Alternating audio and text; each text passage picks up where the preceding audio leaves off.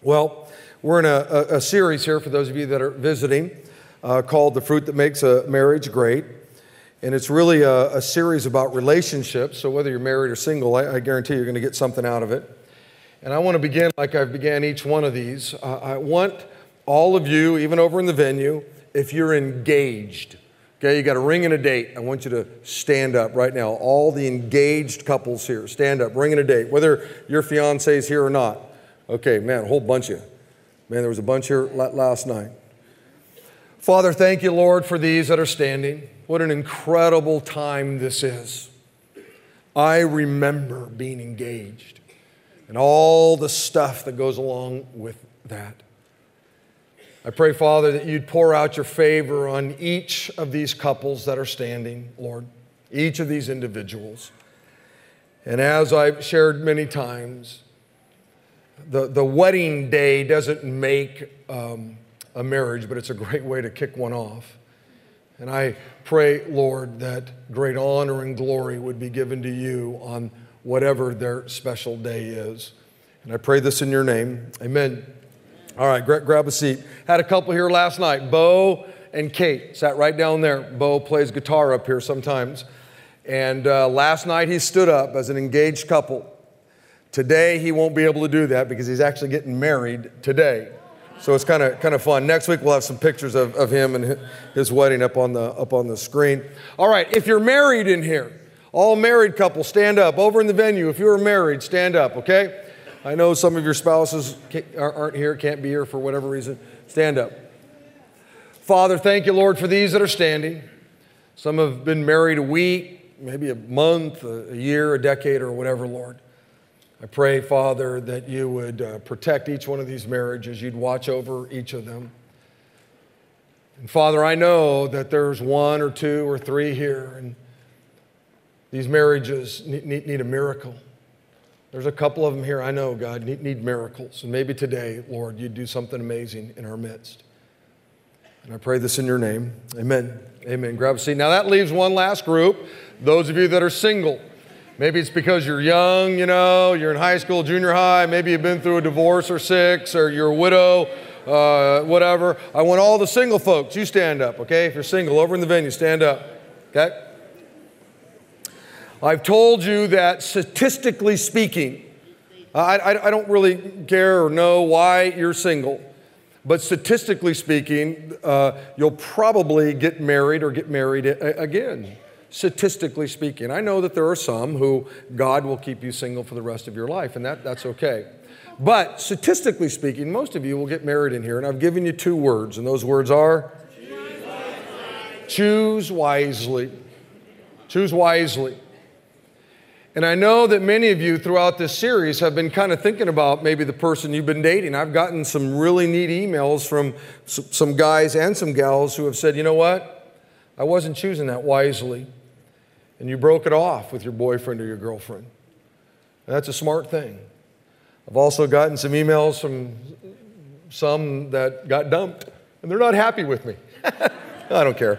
Anyway, I really don't. But the deal is you just need to choose wisely.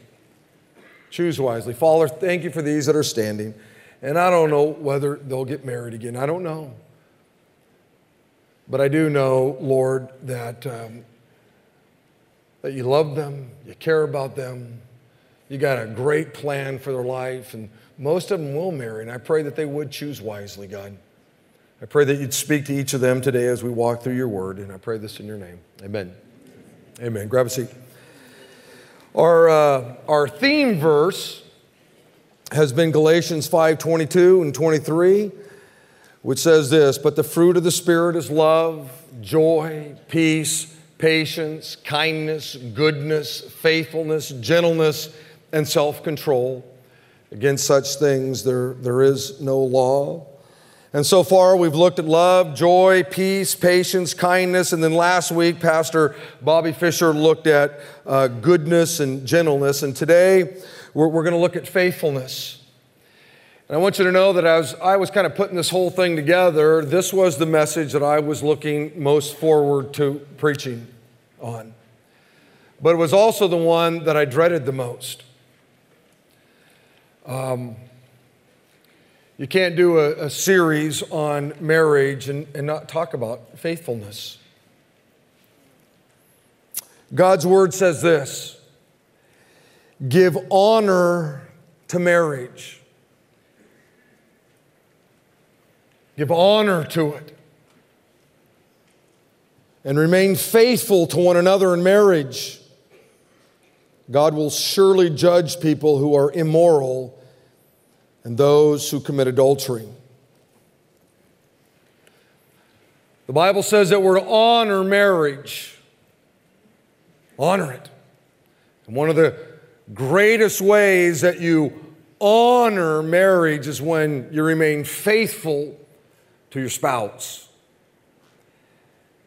And God says, when you make the choice not to remain faithful, there's a consequence that comes with that. Hebrews 13, verse 4 is a weighty verse. Being faithful to your spouse is a serious thing to God. I read a report this past week that blew me away. They estimate that roughly 30 to 60% of all married individuals in the United States will engage in infidelity at some point during their marriage. And they think that that's a conservative number. Now, the reason it blew me away was because nobody goes into a marriage with the intent on being unfaithful. Every couple, when they get in a church or wherever it is, and all the groomsmen are lined up and all the gals are lined up, and I'm standing there with the groom, and all of a sudden the gal comes walking down the center aisle. They all have incredible hopes and dreams. They all believe that their marriage is going to last forever and be filled with joy and happiness and all of those good things, right? But obviously something really crummy happens. At least something really crummy happens to 30 to 60% of them. Now I realize that just me mentioning the word affair or adultery brings back some painful memories for some of you. I know it. Just the fact that I say that word, affair or adultery, is just super painful. Maybe your spouse had an affair on you, and man, it was a year ago, it was a decade ago, but there's still a lot of pain that's wrapped up in that. And there should be a lot of pain. When two people come together and make vows to each other in front of a group of people in God and enter into a covenantal relationship and one of them is unfaithful, it should be painful. I know that some of you maybe were the one who had the affair. You were the one that was unfaithful, and just me mentioning those words brings back some really crummy, painful memories for you too. I want you to know the purpose of this message isn't condone you or judge you or put you down or drudge up your past or whatever. What we're going to do is this: we're going to look to the future. We're going to look at your future. It doesn't matter so much where you've been as to what direction your feet are headed in right now. Look, if you asked God to forgive you, you were unfaithful to your spouse, and you asked God to forgive you, the Bible is crystal clear that God forgave you. He's a God who forgives sin. He's a God of second and third and fourth and fifth chances. Adultery isn't, the unpardonable sin, and if you commit that one, wow, you're just, out for life. The Bible says that if you confess your sins, He forgives you. And so if you feel any guilt, that guilt is not from God. God forgave you. That guilt is coming from someplace else. It has a source someplace else. And like the great apostle Paul says, you need to take that thought captive, because God doesn't heap guilt upon you when you've asked for forgiveness. Now, what I want to do is this. I want you to remember that God is the one who invented sex. He's the one that thought it up. Sex is a good thing. It's not a dirty thing. It's a good thing. It's a beautiful thing. But like most things that God gave us, there are limitations to it. There are parameters that God puts around it. God says that sex is to be enjoyed between a man and a woman who have made vows to one another. They've entered into a covenant with each other. And if you obey God in that area, sex is a beautiful thing. It's an unbelievable thing. But if you choose to disobey God and go outside the parameters that He set up, it's a bad thing. It's a sinful thing. It causes guilt and shame and anguish and fear and embarrassment and all kinds of other relational problems. And what I want to do is this. Before I kind of give you some practical thoughts here, I want to set up the message a little bit by just kind of laying out how an affair happens, how unfaithfulness happens. And I want you to pay close attention because some of you in this room right now, over in the venue, you're watching online, you're listening on the radio, you're really close to blowing it. Some of you know that. Some of you are here and in your mind, you know you're really close to dishonoring God with an affair. Some of you are here and you don't get it yet. So I want everybody to pay close attention. The first step is this, is you allow or you accept sinful thoughts into your mind. That's the first step. Adultery begins in your head long before it ever gets to the bed. If you lose the battle in your mind, you've lost the battle. So you got to learn to control your mind. If you allow sinful things, sinful thoughts to rattle around in your mind like a pinball, wow, you're well on your way to doing something really crummy.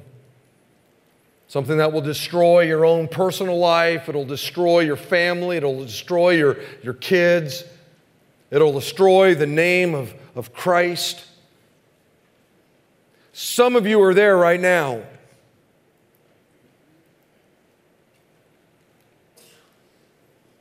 Now, if you don't stop at this first step, you're going to go on to step 2.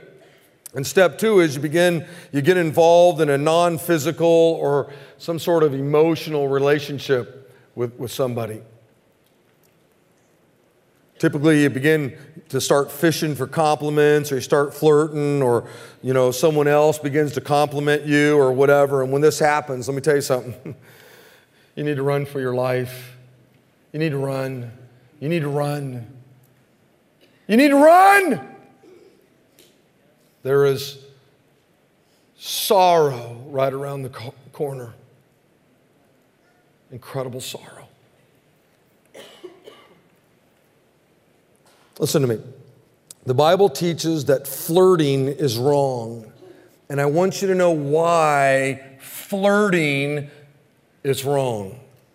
It's wrong because whenever you flirt with someone, you're arousing a desire in that person that you can't righteously fulfill. You can fulfill it, you just righteously can't fulfill it. That's why flirting's wrong. Now listen, husbands, wives, flirt away.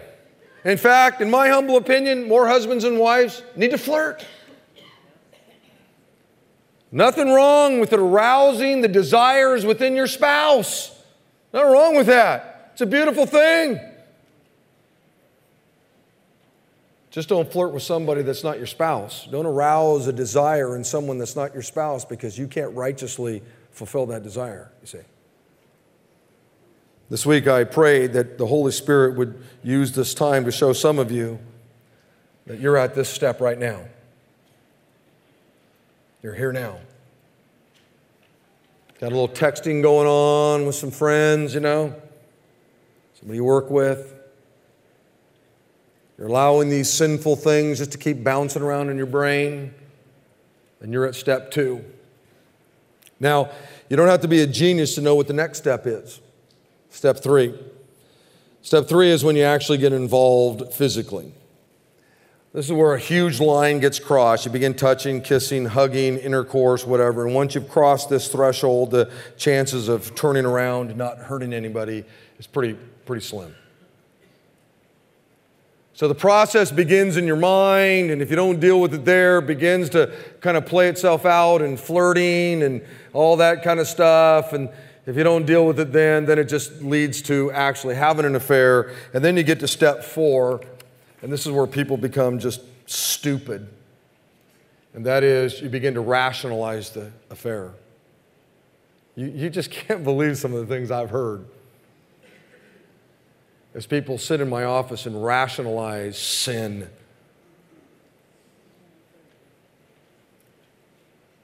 We as human beings are great at pulling the wool over our own eyes. We can convince ourselves that anything is okay. We can talk ourselves into anything if we really want it bad enough.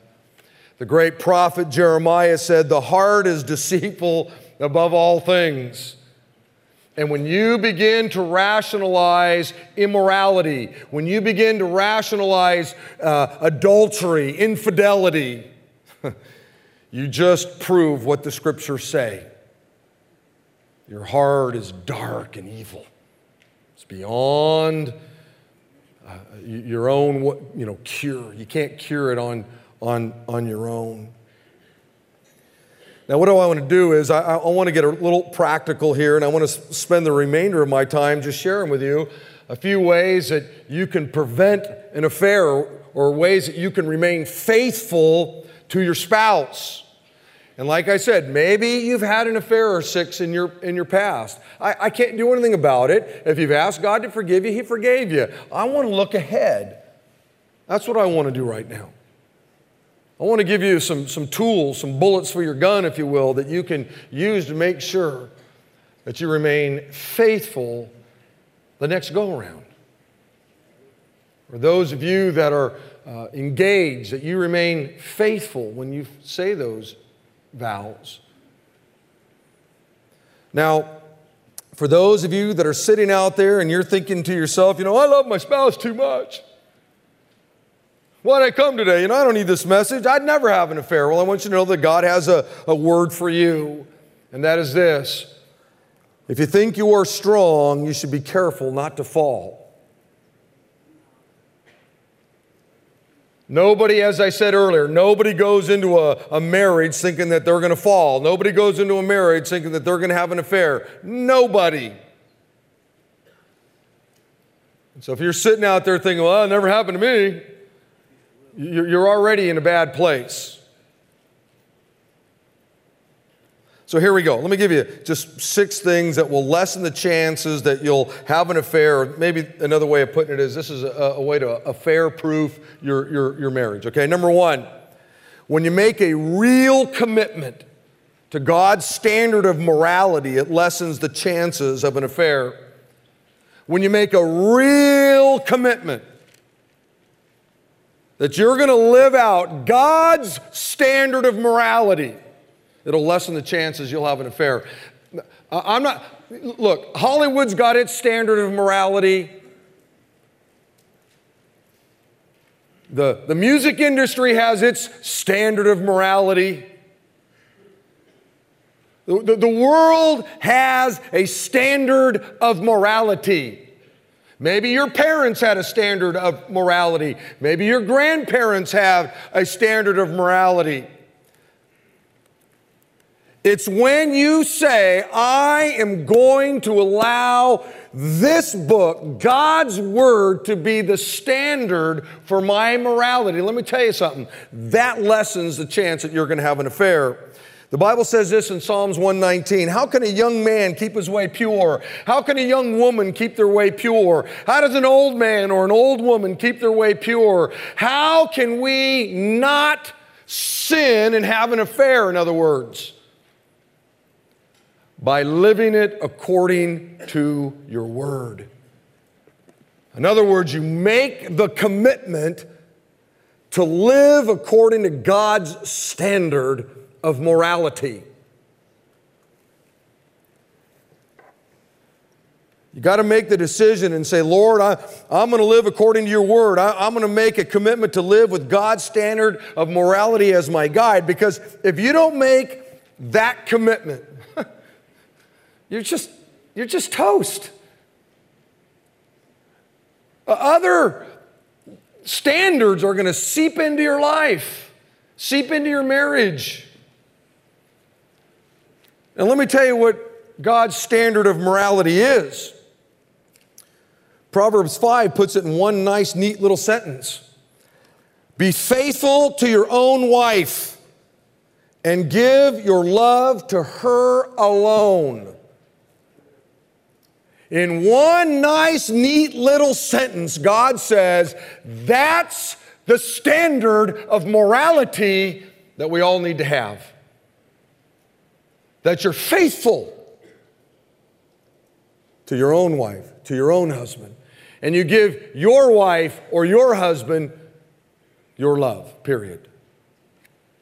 This is God's standard of morality. And by the way, this isn't a suggestion, it's a command. God commands you to be faithful to your spouse. He commands you to give your love to your spouse and your spouse only. In the Song of Solomon, the woman says this to her man, close your heart to every love but mine. Hold no one in your arms but me. In other words, close your heart to every other love but your spouse. Hold no one else in your arms but your spouse. That's God's standard of morality. That you close your heart off, men, to any other gal but your wife. Women, you close your heart off to any other man but your husband. You don't hold anybody else in your arms but your spouse. God says, I invented sex for marriage, not before marriage, not outside marriage, not with somebody else you're not married to. I invented sex for marriage.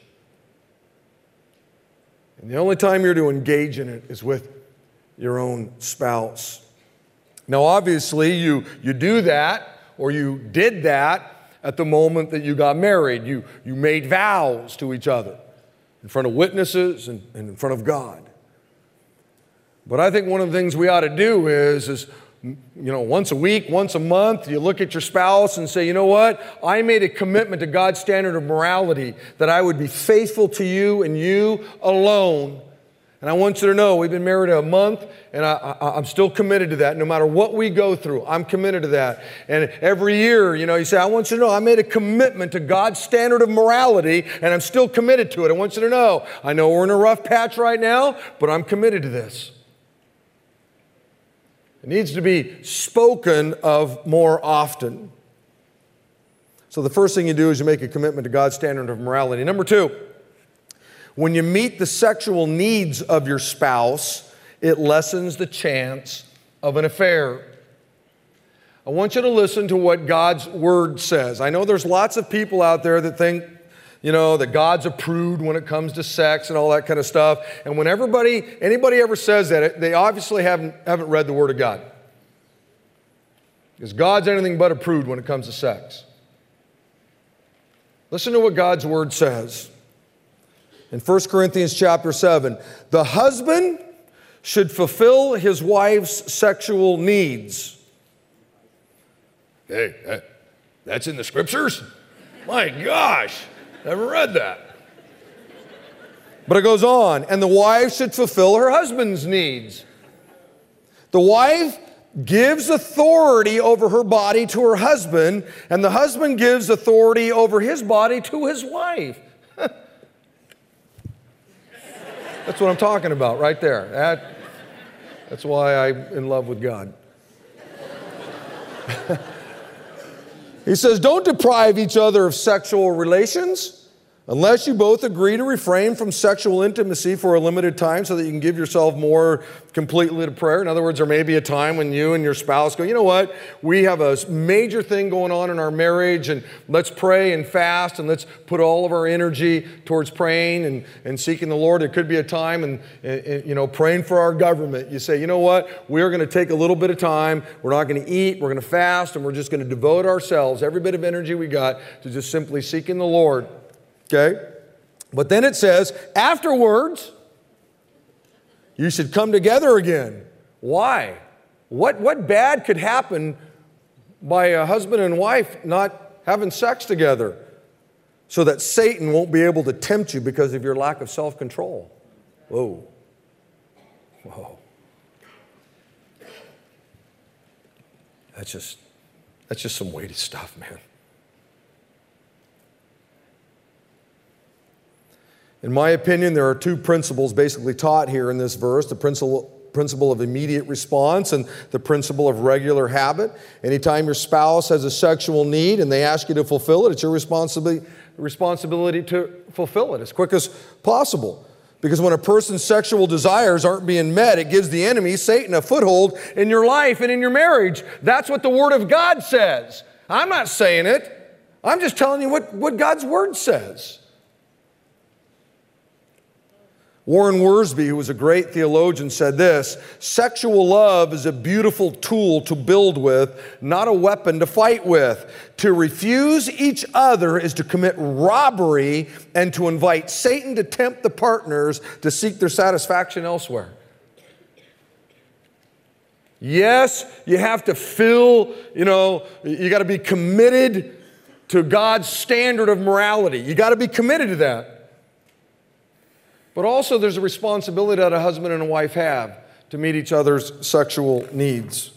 Beloved, there are many needs that you have that can be fulfilled by somebody else. There are many needs that your spouse has that can be fulfilled by somebody else. You don't need your spouse to provide food for you. I have a need, a desire for food. I don't need my spouse to fulfill that desire. I have a need for meaningful conversation. We all do. You don't need your spouse to fulfill that need. We all have a need for, laughter and fun, but you don't need your spouse to fulfill that need.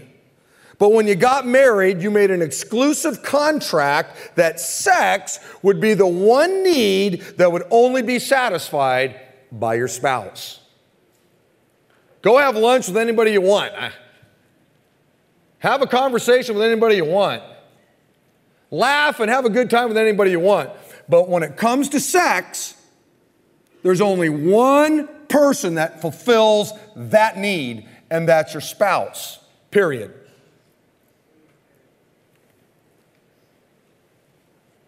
Proverbs chapter 5 says this: let your wife be a fountain of blessing to you.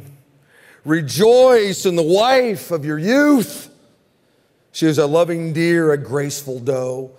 Let her breasts satisfy you always. May you always be captivated by your spouse's love. Why be captivated, my son, by an immoral woman, or fondle the breasts of a promiscuous woman? For the Lord sees clearly what a man does, and he examines every path he takes. And that goes either way. This is just powerful. God says, be satisfied with your wife.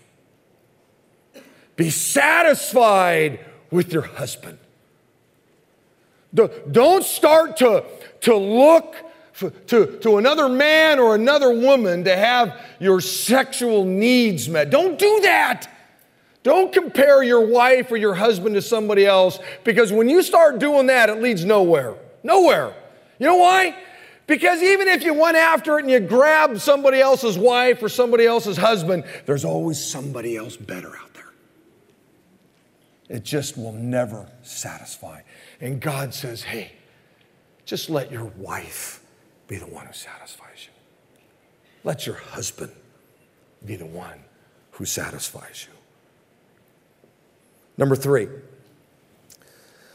When you're careful about what you fill your mind with, it lessens the chances of an affair. I want you to listen to these great words from the Apostle Paul. He says in Romans chapter 13, wake up, wake up, wake up. Some of you are sleeping, and I'm not talking about physically. Some of you are doing that. But I'm just talking about just wake up. Man, it's unbelievable how believers today are just asleep. Wake up, for our salvation is nearer now than when we first believed. The night is almost gone. The day of salvation will soon be here. So remove your dark, dirty deeds like dirty clothes and put on the shining armor of right living. Because we belong to the day, we must live decent lives for all to see. Don't participate in the darkness of wild parties and drunkenness or sexual promiscuity and immoral living or in quarreling and jealousy. Instead, God says, clothe yourself with the presence of the Lord Jesus Christ. And then it says this, and don't let yourself think about ways to indulge your evil desires. Don't do it. We have desires that just run amok and they're evil. This side of glory, we got to deal with that. And the Bible says, you be careful what you dwell on. Be careful. And why does Paul tell us this? He tells us this because bad, evil, sinful things like adultery start, with thoughts. In other words, wrong thoughts lead to wrong actions. Right thoughts lead to right actions. And God's word isn't saying you can't go out and have fun and hang out and be with people and laugh and party and all those kinds of things. You just got to be careful what you're thinking about, what you're dwelling on. Beloved, if you're serious about affair-proof in your marriage, there's probably some things on TV, radio, movies that you can't watch anymore. We've all heard that old saying, garbage in, garbage out, right? And that's true. Psalms 101 says, I will set before my eyes no vile thing. And I was thinking this past week, that was written 3,500 years ago. And I was thinking to myself, what was the vile thing that he was worried about putting in front of him? He didn't have TV. He didn't have the mall with Victoria's Secret and the soft porn that they put up in their windows. He didn't have any of that kind of stuff. What was the vile thing he was looking at? I don't know what it was. I just know if you fast forward the tape, here we are in the 21st century, there's a lot of crummy things, man. You got half-naked women selling cars, drive down the McHenry Avenue, and instead of saying, hey, buy my car, it's got a good, tires and crankshaft and gets good gas mileage. No. You got to have a half-naked lady hanging across it. Instead of a guy saying, hey, we got really good hamburgers here, and they're priced really well. They got a sexy gal, biting into them. And we're just sitting there watching it on TV going, I'm hungry. I want to go get me a hamburger. Well, we just had dinner. Well, I don't care. I need a burger now. I don't even know why. It's weird. You can't hardly navigate life anymore without seeing, stuff like that. Every one of us is being bombarded with sexual images every day, and the scary thing is that psychologists tell us that our subconscious never forgets anything. In fact, last night I did a little experiment. I'll do it with you in here real quick. I do it with the follow class, and maybe I've done it before. I don't know, but I'm gonna say the line to a song, okay? And then all I want you to do is just say the next line, okay? And this is a song that was written, 20-something years ago. You haven't heard it, and you haven't heard the song in 20 years, but we'll give it a shot here. Okay, ready? Here we go. I'm going to say the line, and you just say the first thing out loud that comes to you. Okay? 8, 6, 7, 5. Okay. You know what's weird is you all have a whore's telephone number memorized.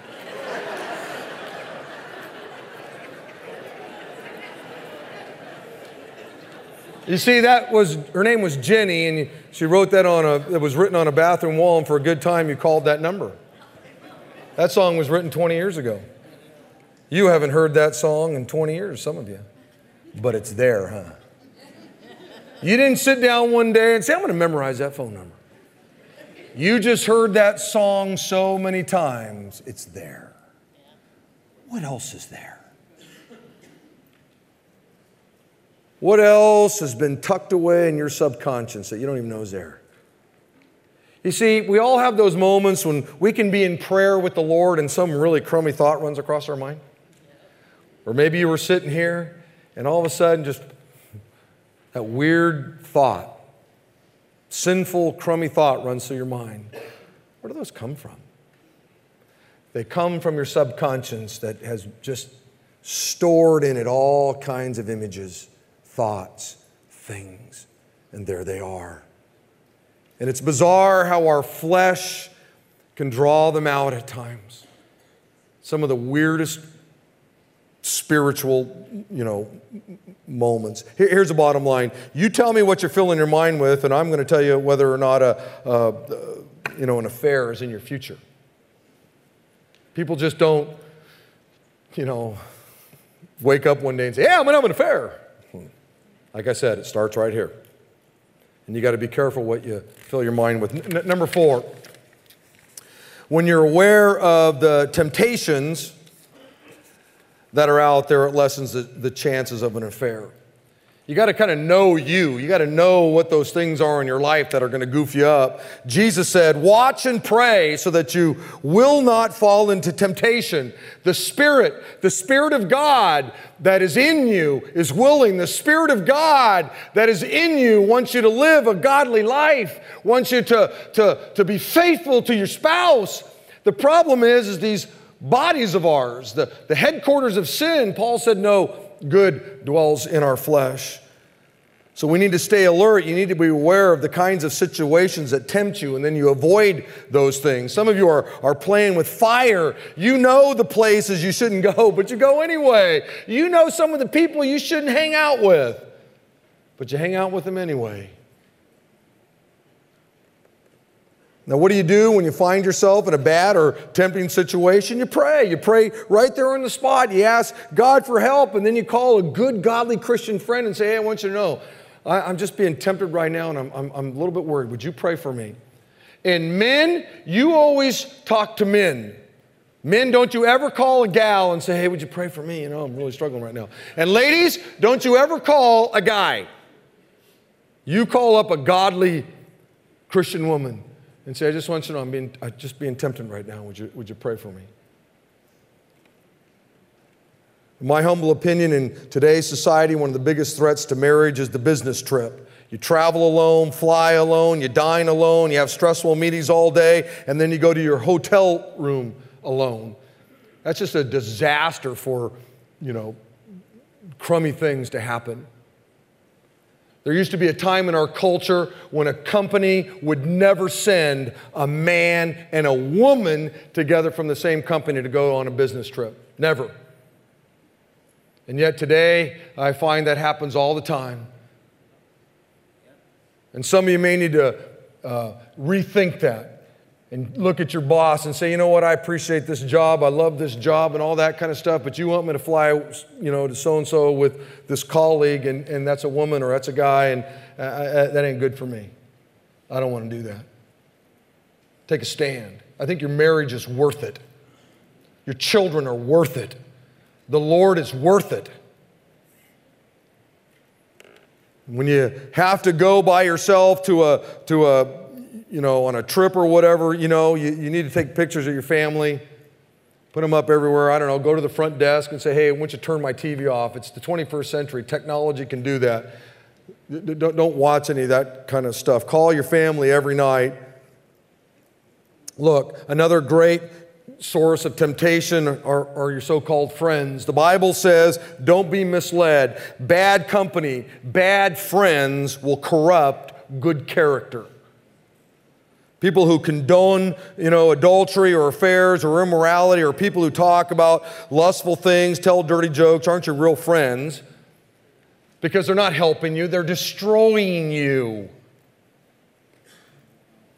They're putting crummy thoughts into your mind that begin to rattle around. You got enough to worry about, you got enough to deal with than people putting all kinds of crummy things into your brain. You need to make sure your friends are people who are really committed to their own marriages or their own life. They may have screwed up in the past, but you know what? They're saying, I'm committed. I want my next one to really be something special. Oswald Chambers said, a friend is someone who makes me do my best. Number 5, when you maintain proper boundaries with the opposite sex, it lessens the chances of an affair. You see, most affairs start between couples who know each other. A husband gets attracted to someone else's wife or vice versa. A husband gets attracted to someone they work with or vice versa, which means you have to be super careful about maintaining the proper boundaries with the opposite sex. God's word says this in Ephesians chapter 5, since you are God's people, it's not right that any matters of sexual immorality or indecency or greed should even be mentioned among you. Beloved, you have to be super careful not to send the wrong messages to the people around you. There's appropriate behavior and there's inappropriate behavior. Now, let me give you a couple of thoughts as it relates to boundaries. Don't get involved in office shenanigans, okay? Be consistent, okay? If you claim to be a Christian, then act like one. Don't flirt with anybody. All you men out there need to read Proverbs chapter 6 and 7, which basically says that the first step towards a downfall is when someone of the opposite sex affirms or flatters you. And I think that can go both ways. Number 2, run from electric situations. We've all had those moments, every one of us, where you're talking with somebody and all of a sudden, within you go, whoa, whoa, whoa, whoa, whoa. You just know. You just know something's going down. What you do is you say, hey, listen, man, I got to go. I got to move. I got to run. I got to get out of here. And just get out of there. Get out of there. Get out of there. Now, your flesh will want to stay there. The flesh will want to continue to allow that electricity to just kind of keep going. But you got to be very careful. You got to avoid prolonged stares, avoid lingering touches. I've told you before that, one of the most intimate things you can do is touch somebody else's face. So don't ever touch anybody else's face unless it's your spouse. There's nothing more intimate than foreplay than touching a face. So don't do that. Okay? And then don't listen to complaints about another wife's husband or another wife's or another husband's wife. Guys, if some gal in the office or somebody at the health club or somebody comes and starts talking about, what a loser their husband is, say, you know what? I don't want to hear it. You can go talk to a pastor, you can call a friend, I don't want to hear it. And walk away, go pump some iron. If somebody, ladies, if some guy comes up to you in the office or someplace, I don't know where, and starts talking about how crummy the wife is, you just need to say, you know what, I don't want to hear it. I'm not a counselor, I'm not a therapist, I don't want to hear this stuff. You need to go talk to somebody who's a professional and walk away.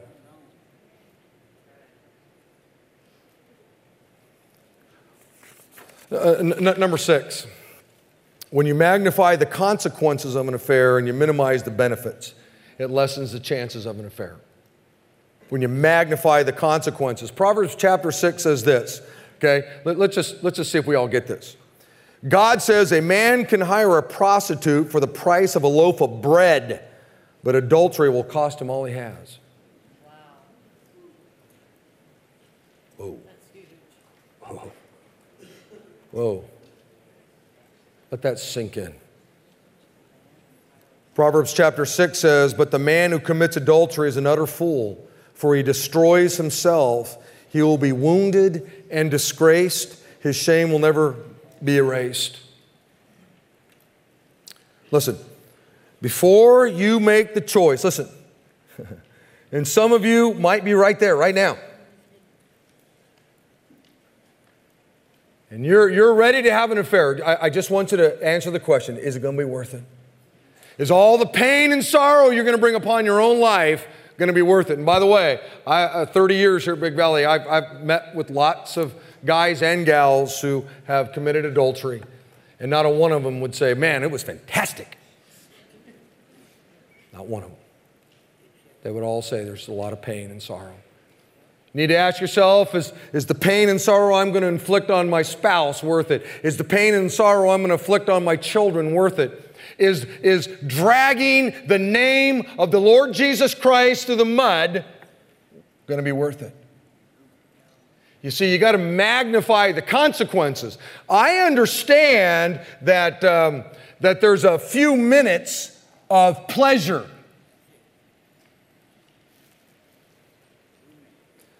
But it's the magnitude of the downside of it that you got to think about. I can't tell you how many people I've had in counseling appointments who have said to me, Pastor Rick, I'd give anything if I could turn back the clock. Now I want you to know, as I wrap this up, that I've been tempted. I've had women who have tempted me. But by the grace of God, I've never had an affair, and I don't plan to have an affair. And let me tell you why. I'm going to give you a couple thoughts here as I wrap this up. Number one, I'll tell you why I haven't had an affair. I love Jesus Christ too much. You see, I know that I was a sinful person and I was heading for hell. I know what Jesus did for me. I know about the cross and the crud and the pain and the sorrow that He went through to save me. I know it. Jesus gave me a purpose in life, meaning in life. And I love Him too much. Jesus said, if you love me, then you'll keep my commands.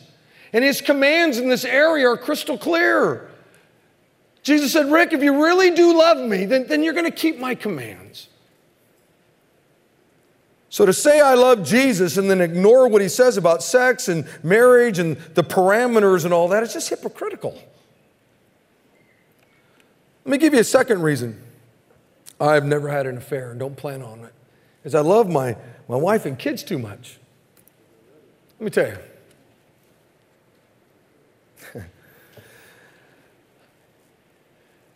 I just couldn't imagine sitting down with my son,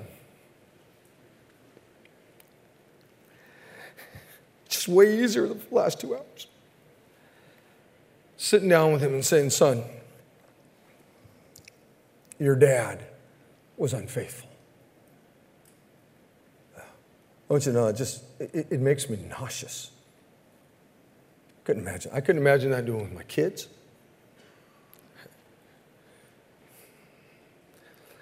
One I didn't put on the list that I want to give you is this.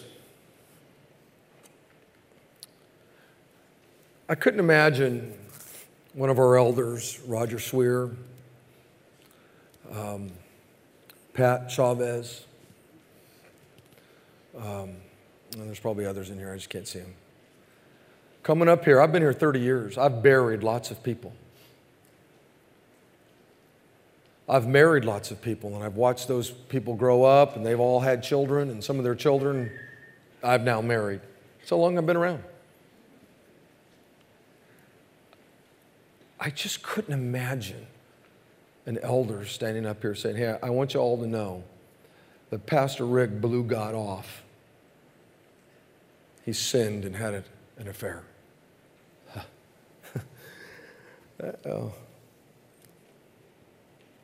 I just couldn't imagine that. When temptations come, I think about my love for the Lord. I think about my love for my family. I think about all of you. And then last but not least, frankly, I just fear God's judgment. You know, the Bible says in Proverbs 16, through the fear of the Lord, a man avoids evil. Look, Jesus is my friend. I got a great relationship with Jesus. You know, I love Jesus and all that, but He's also God. And He's serious about His commands. He's serious about sin. In fact, He's so serious about sin that He had to send His Son here for me, for you. And look, I love my kids. I love my kids.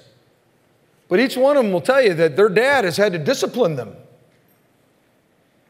because I loved them. And I may be one of God's kids, but let me tell you something. That doesn't mean that I wouldn't be disciplined for my sin. And frankly, I want you to know, I fear that.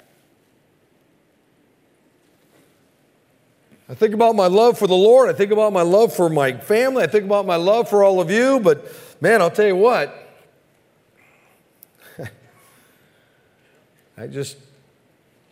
no, I'm not all that thrilled about the discipline of God. Now, I want you to know there are two groups of people in here, and I'm going to wrap it up with this. The first group are those of you that have fallen. You've had an affair. Now, listen, like I told you up front, this message wasn't to bring condemnation or to put you down or to make you feel bad or to drudge up your past. That wasn't the point. If you've asked God to forgive you, He forgave you. He forgave you. And as uncomfortable as this message was, maybe that's just part of the consequence, that every so often the preacher's going to stand up and talk about something that's just really crummy. But I want you to know you're loved by God, and He cares deeply about you. But I also know that there's probably 1 or 2 or 10 of you here, and you know what? Maybe you're having an affair right now. And God's word to you is it needs to end right now. It needs to end today. It needs to be over today. And you know that already. The Holy Spirit has been speaking to you, and somehow you've been able to suppress that. And here you are today, and you're hearing God's voice loud and clear. It needs to end today. You need to call this person up and say, this is it. No more conversations, no more texts, no more emails. This is the end right now. I've heard from the Lord, and I've been living in sin. Forgive me. Hang up the phone. And the beautiful thing about phones today is they have a thing called caller ID.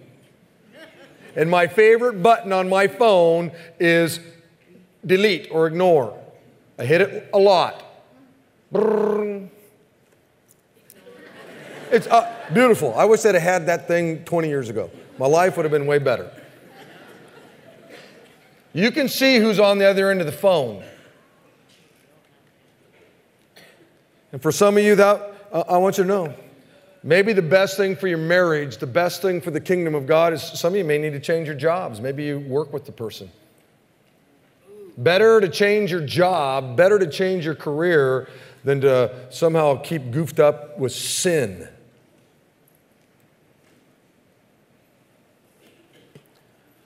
Today can be a great day for some of you. I believe it's going to be. But I also know that there are some single people here too, and my word to you, God's word to you is this, is save yourself until you're married. Sex is a beautiful thing, and you need to save yourself until you're married. That's what you need to do. And maybe you've been goofed up in sexual shenanigans, and today needs a day. You say, you know what? I'm going to commit myself to God's standard of morality. And maybe you got to call your boyfriend or your girlfriend and say, man, I heard from the Lord today, and it's over with. No more of this kind of stuff. I'm saving myself until I'm married. And give that gift to the man that you make a vow with. Everybody in the venue stand up. Everybody in here stand up, okay? Let me pray. Father, thank you, Lord, for today. And I know for most of us, God, this was just a great message, things that we can apply to our lives that will help us to be faithful. But I also know, Lord, that there are some here, and this is brutal. And may those people experience your peace and your love and your comfort. May they know that, man, I love them and I care about them. And I don't mean to be poking anybody in the eye. But this is some serious business. And maybe today they move out and they say, I'm going to live differently. I'm going to make sure I am faithful next go around. Father, thank you for your word and how powerful it is and practical it is. And as we go to our barbecues and those kinds of things and have fun today, tomorrow, may we just enjoy your grace in our lives, your forgiveness in our lives, your mercy in our lives. I know I have got lots of junk and sin that I've been forgiven from, Lord, and I'm grateful. And I pray this in your name, and all of God's people said, amen. Okay, go grab your kids in a hurry here, okay? Go do it.